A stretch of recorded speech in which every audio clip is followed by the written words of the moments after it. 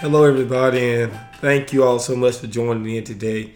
It's been a while since we've done this. COVID 19 has completely changed everyone's life. Nothing is normal. And the same way we at ODC Ministries, we had to adjust to a new normal. But we are back, and we're just so happy to have you as a part of our listening audience today. I kind of want to deal with what COVID has taught us, what we have learned over the past 5 months about our own limitations as finite human beings. I drown these thoughts in 2 Chronicles chapter 20, verses 12 through 15, even though I will be looking at this entire story. So if you'll take your copy of God's Word and turn there with me, and I will read it aloud for us. 2 Chronicles chapter 20, verses 5 through 12. And Jehoshaphat stood in the assembly of Judah in Jerusalem, in the house of the Lord, before the new court, and said, O God, God of our fathers, are you not God in heaven? You rule over all the kingdoms of the nations. In your hand are power and might, so that none is able to withstand you. Did you not drive out the inhabitants of this land before your people Israel, and give it forever to the descendants of Abraham your friend? And they have lived in it, and have built for you in it a sanctuary for your name, saying, If disaster come upon us, the sword, judgment, or pestilence, or famine, we will stand before this house and before you, for your name is in this house, and cry out to you in our affliction, and you will hear and save. And now behold, the men of Adnon and Moab and Mount Seir, whom you would not let Israel invade when they came from the land of Egypt, and whom they avoided and did not destroy. Behold, they reward us by coming to drive us out of your possession, which you have given us to inherit. O our God, will you not execute judgment on them? For we are powerless before this great horde that is coming against us. We do not know what to do, but our eyes are on you. Thus ends the reading of God's Word.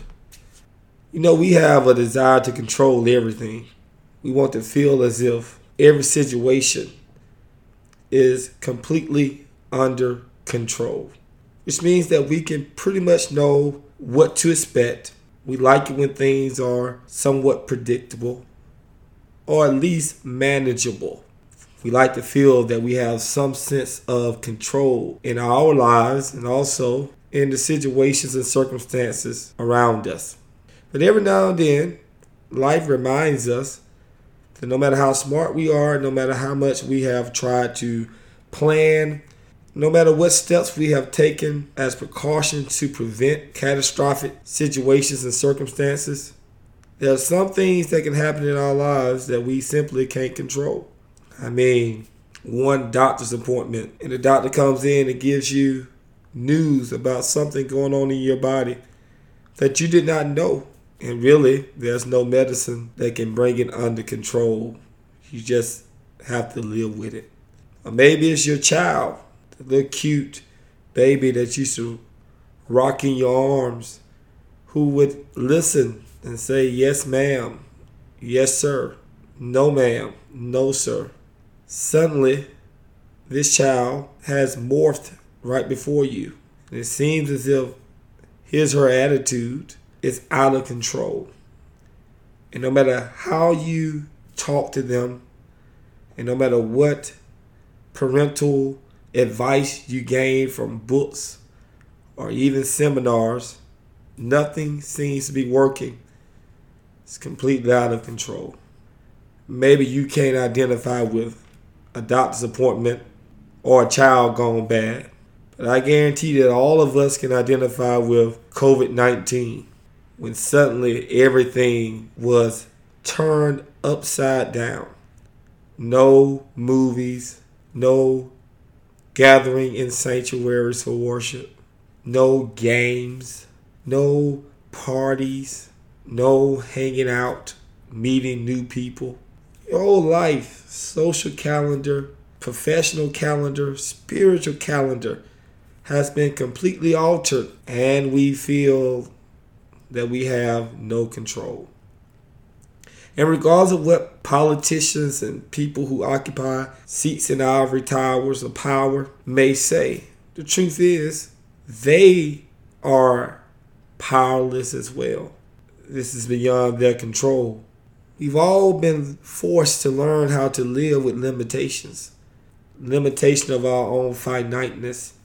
Limitations of our economics. Limitations of our physical abilities. We're living with limitations. And sometimes God will allow things to get like this to remind you who's really in control. Because when things are out of control in our lives, God still sits sovereignly upon the throne, and He is in complete control. This story in 2 Chronicles documents a situation where those who were in power, as well as those who were under their influence, had to face their own limitations. Very quickly, Jehoshaphat was a good king, a godly king, a king who had just torn down altars that were built to pagan gods, instituted spiritual reforms in Israel. He was a good king and off to a good start with his administration.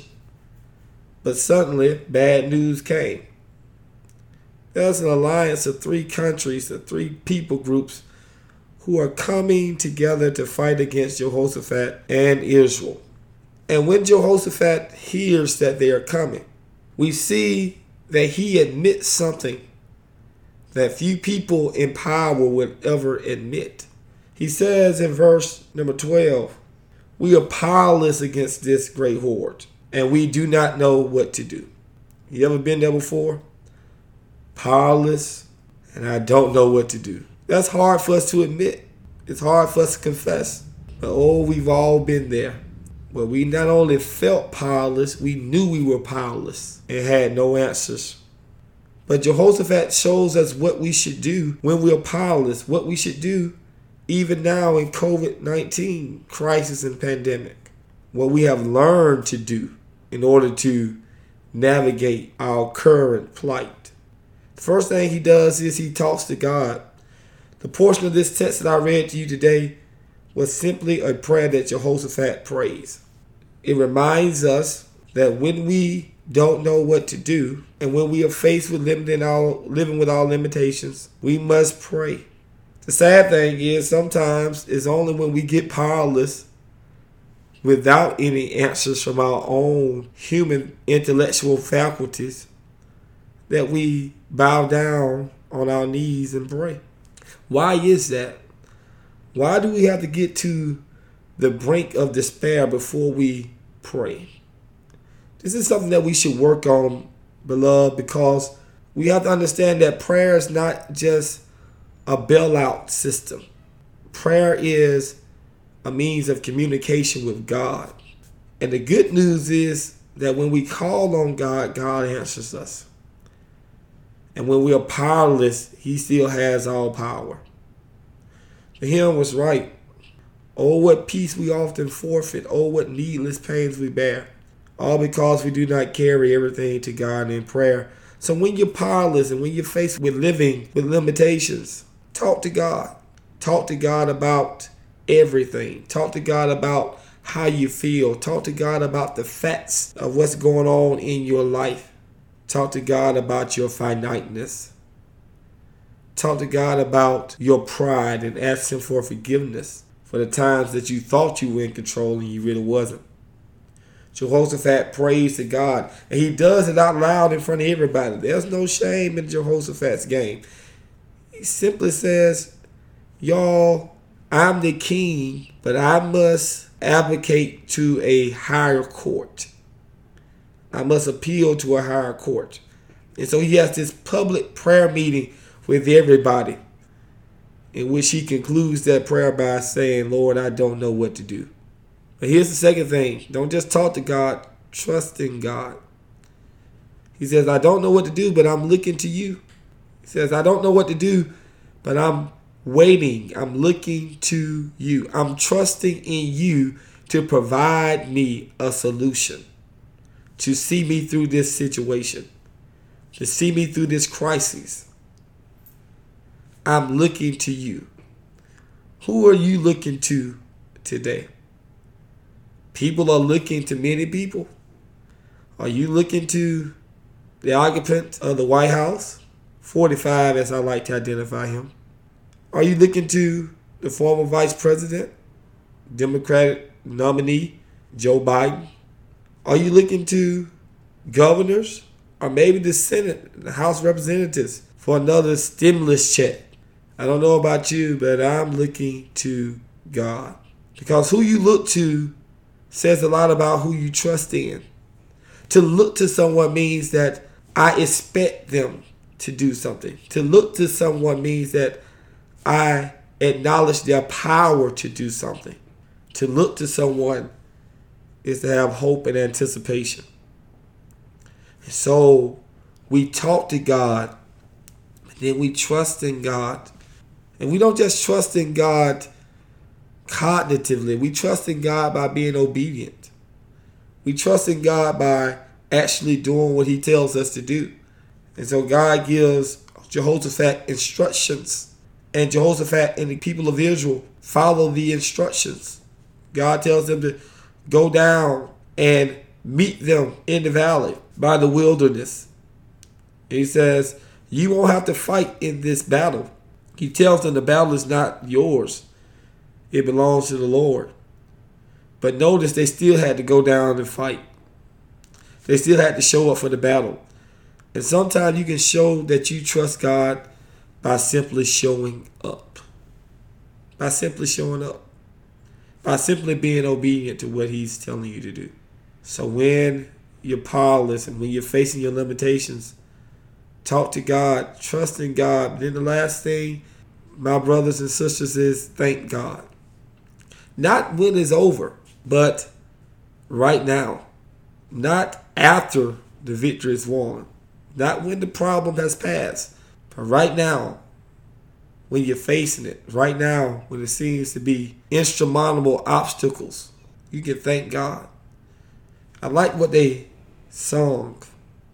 They sung, according to verse number 21, the singers in the army sung the song, Give Thanks to the Lord, for his steadfast love endures forever.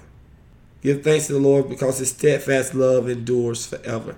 And what they're really saying in that moment is, we thank God because his mercy, his love for us is limitless. So that when we go and we're facing these problems that make us feel powerless, we can remember God's love for us is endless.